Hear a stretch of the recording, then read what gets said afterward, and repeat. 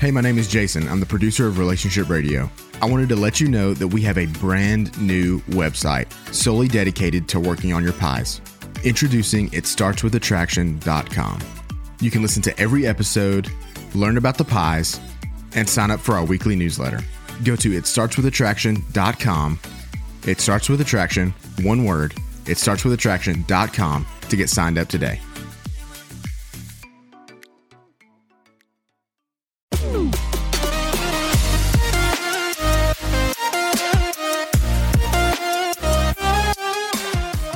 When a marriage is in crisis, many people do exactly the wrong things. We've been talking about on Relationship Radio for the last few episodes a new process that we've come up with and have come up with 7 steps to rescue a marriage that's in trouble and to rescue yourself. Now, we talked about the first 3 of those in one episode as being stabilize. How we're trying to stabilize what's going on here because the marriage is in trouble. And then we did an episode on another section, step 4, which is really about how to heal the marriage. Now, we're in the last segment, which is about how you develop this wonderful new future together, how you flourish together. And we only talked about one of those so far. But we're going to talk about the last 2 steps, steps 6 and 7, in this particular episode. Hopefully, then, you've got a good overview of what this new 7-step system is like. So, Kimberly, what are our steps number 6 and 7?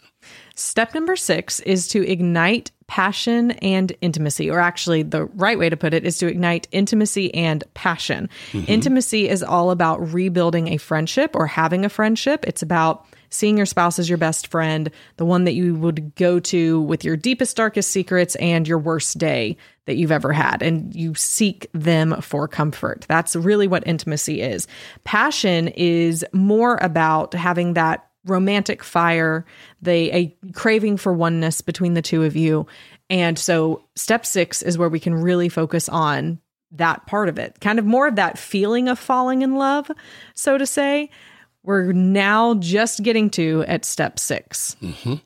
But what's really interesting is that if you look at in very detailed ways, intimacy and passion appear to be exact opposites. Because intimacy says, I want stability. I want security. I want to know what's coming next. I want to be able to predict your behaviors, to predict your emotions, so that I'm not worried about you going out there and doing that or this other thing happening over here. And so intimacy has this very warm and comfortable part to it where that I'm not worried about something unusual occurring. But passion is just the opposite, particularly when it comes to sexual passion. But passion has to do with the unexpected. Surprises, that it's not going to somehow become routine. It's not going to be to the point where I know what's going to happen, when it's going to happen, how it's going to happen, those kinds of things. And so in that sense, intimacy and passion seem to be incongruent. It's like you can't possibly have both. Therefore, if you're going to develop both of these, there has to actually be intentionality because you have to approach each of them differently. Now, some people think if we just have enough intimacy, openness, transparency, vulnerability, then passion will naturally follow. And to some degree, that's correct. But because passion, well, in sexology, we talk about a thing called habituation, which basically says if a couple's been making love to each other for a couple of years, there's not a whole lot to explore. I mean, you know what's going to happen, you know when it's going to happen, you know what it's going to be, et cetera, et cetera. And that can lead to this thing called sexual habituation, which can in turn lead to this thing called sexual boredom, which can make it tempting for people to look for titillation elsewhere. It's one of the reasons, now it's not to justify somebody with a porn addiction, but it's one of the reasons that porn's so big. It's like, okay, now I'm looking for titillation. It's also why, if they're looking at porn, after they get used to a particular kind of porn, again, there's nothing unexpected. And so they may then be tempted to a different kind of porn. So I want something unusual here. So think about a situation then where, okay, we want to have this openness, transparency, vulnerability, stability, nothing unexpected, so we can be close and warm to each other. How do you do that? And also have this passion over here, which is different, unexpected, spontaneous, those kinds of things. Yeah, well, I think it takes a lot of intentional understanding of what passion would look like for each person. And what are those, talking about sexual, so what are those things you would want to try that are new or different, or things that can spice things up in the bedroom, or even just what are new and different date nights that we could do? What are different things that we can expose ourselves to that keep that newness, keep that freshness, while also having the stability of the intimacy side?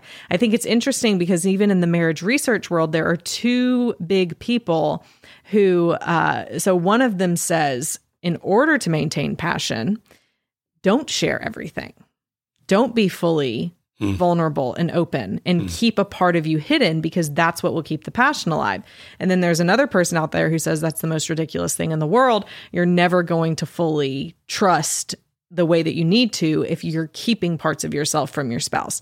And so even in the marriage world, there's two people who have very different views of those.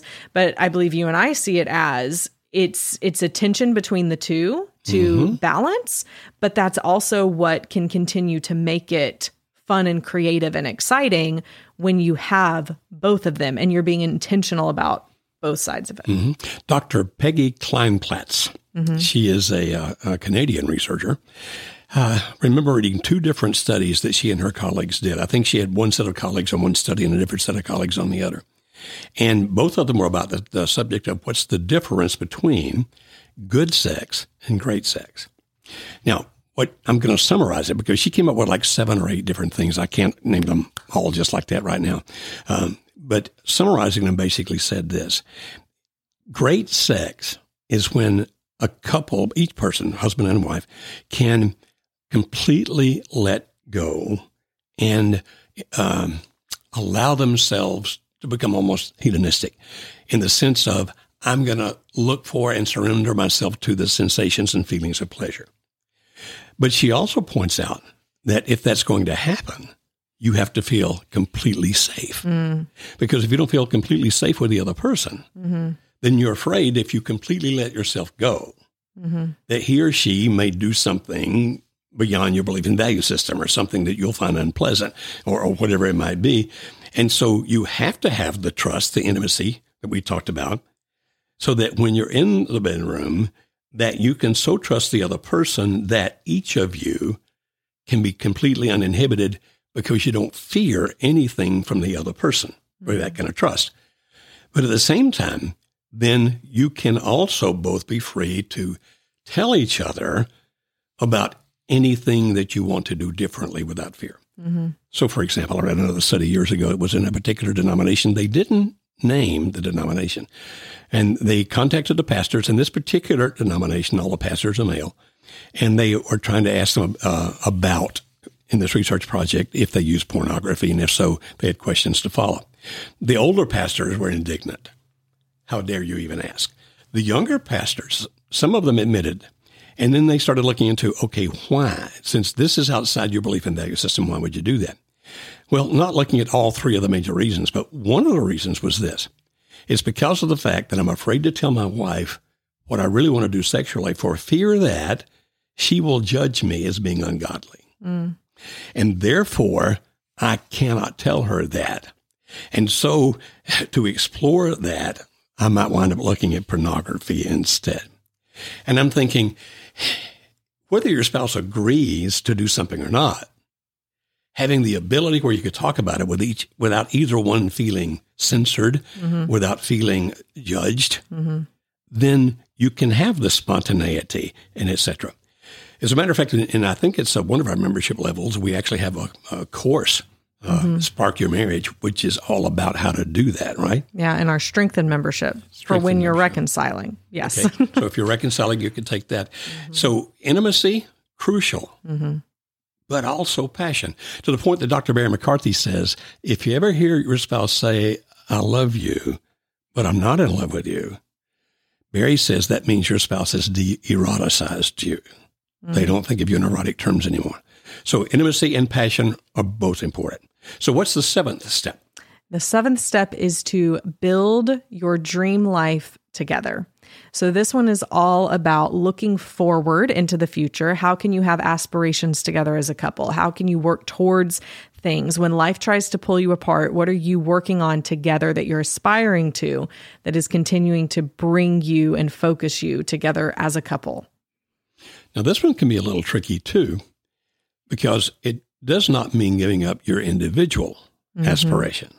Right. As a matter of fact, Dr. Gottman talks a lot about that you need to be honoring your spouse's aspiration, whatever it might be, and helping your spouse get there, even if it makes no sense to you. So we don't want to give that up, because then it feels like I don't have my own individuality anymore. So how do you continue to seek your own aspirations, but find a mutual aspiration that you can do together? Right. Well, again, this is a lot of conversations, asking the other person, what is it that we value, that we enjoy to do, that we would like to do together? What do we want our marriage and our lives to mean when we're older, right? What do we want to have done? So this can be something that's super long-term that you work toward, like we want to retire in the Swiss Alps. Great.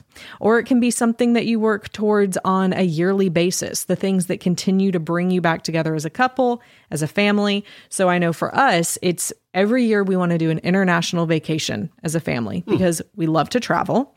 It brings us together. It's something we can continue to plan and look forward to throughout the year. And we both love it. It's an interest we both have. And so both of our respective individual aspirations we have still help to bring this one to fruition, because then there's purpose. There's purpose in the work and, the jobs that we're doing and things, because it's allowing us to save up money to be able to go on these international vacations. That's pretty cool. Actually, I know a minister friend who does something similar to that. He has a part-time side job, and every dollar he makes there, he puts into the travel fund. And once a year, they go do whatever they can afford that year based on how much you made. That's a good example. So this thing you do together should be something that enthralls both of you. But sometimes it has more to do with what you accomplish than what you go to enjoy. Yeah. Sometimes it does. So this can also look like doing something maybe it's volunteering together at something that you do, doing a mission trip, something like that, volunteering at a soup kitchen. Or maybe it's, that's another one of going camping. You said something that you accomplish. Yeah. So maybe it's doing something that's leaving more of a legacy, and that's what you want to work towards and figure out how to do as a couple. I remember meeting a young man several years ago down in Birmingham, Alabama, and he and his wife had a mutual aspiration that they were going to build a business big enough that they could give away $1 million per year. And that was their goal. So first part of the goal is we're going to have to build that big a business that we can have $1 million left over after we have what we need to live on. And then we're going to have to learn how to make decisions as to where to give it, those kinds of things. So here they were, not making anywhere near enough money. When I met them, they were both very young, but both just totally sold on that as an aspiration. That's what we're going to do. So why is that aspiration part of building a dream life together? What is it doing to a person or a couple emotionally? Well, I don't know about emotionally, but mentally, when you're thinking about the future and you're planning a future together, it's keeping you focused on being together and looking forward into the future together. Because a lot of times couples don't have that. They're just going through day to day, year to year, kind of maybe they're waiting for the kids to graduate, high school so that they have an empty nest again. But then when they become empty nesters, what are they going to do together? They've typically not intentionally continued to bring themselves together with something they enjoy or something that they want to accomplish together. And so that's when they typically look at each other and will say, "Who are you?"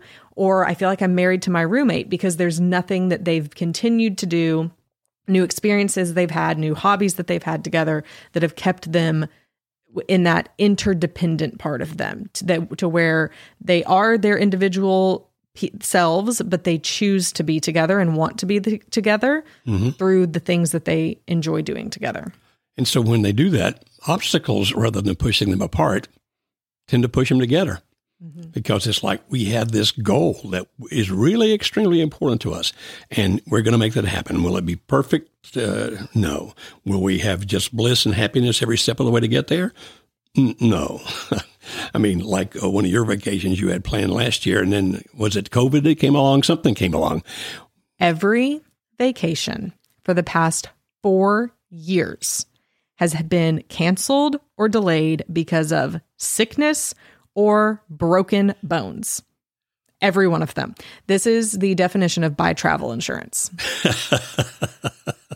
But it's still the aspiration that you and Rob and the kids have. Yeah. And it will affect your kids when they're grown. When you were a child, we traveled all over America. Oh, I know. That's why I love it so much. We were traveling everywhere, all the time, going all kinds of places. And so you got that in the first time I went to Australia, you went with us. You were like in junior high or high school? I was a junior in high school, Junior in high school at that point. And so Rob, of course, being in the military, and his dad having been in the military, and so it's the kind of fire you're going to put in the belly of your kids. But it may be a little different. Like it may be, okay, we want to internationally travel, but we want to go to India and teach them how to garden into orphans' homes, which is also something you have done. Yep. So just interesting how it goes on and on and on. Absolutely. Well, this is a brief overview of these 7 steps. You'll be learning a lot more about it because of the courses we'll be adding at Marriage Helper, because of webinars that we'll be doing, et cetera, et cetera. But we really hope that you see these 7 things. So what's the first part? Stabilize. It's got 3 steps to it. The first is calm down. The second is get clarity. And the third? Stop your pushes and start your pulls. And then the healing process, which is step 4, which is? To forgive and hopefully reconcile. Okay. And then if you do reconcile, steps 5, 6, and 7 are? To rebuild trust, to ignite passion, or to ignite intimacy and passion, and then to build your dream life together. And if you're thinking, well, wait a minute, what if I get to step 4 and reconciliation doesn't take place? I just stop there? Well, yes, to an extent.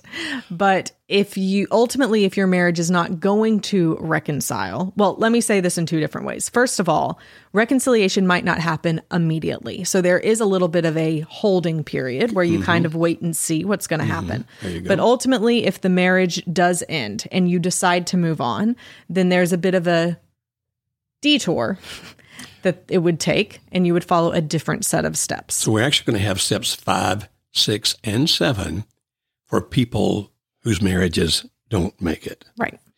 Like, for example, perhaps your spouse dies or something like that. But our goal is to help save and strengthen marriages. But we're not going to abandon you if that doesn't happen. We'll have a different step 5, 6, and 7 for you then, so you can create a great future. That's right. Well, thank you, Kimberly. And anything we need to say before we end this episode? Yeah. If you are interested on how to get started and you've said, I want to get all the way to building a dream life with my spouse, I want our marriage to be rescued and better than it's ever been, where do I start? Great question.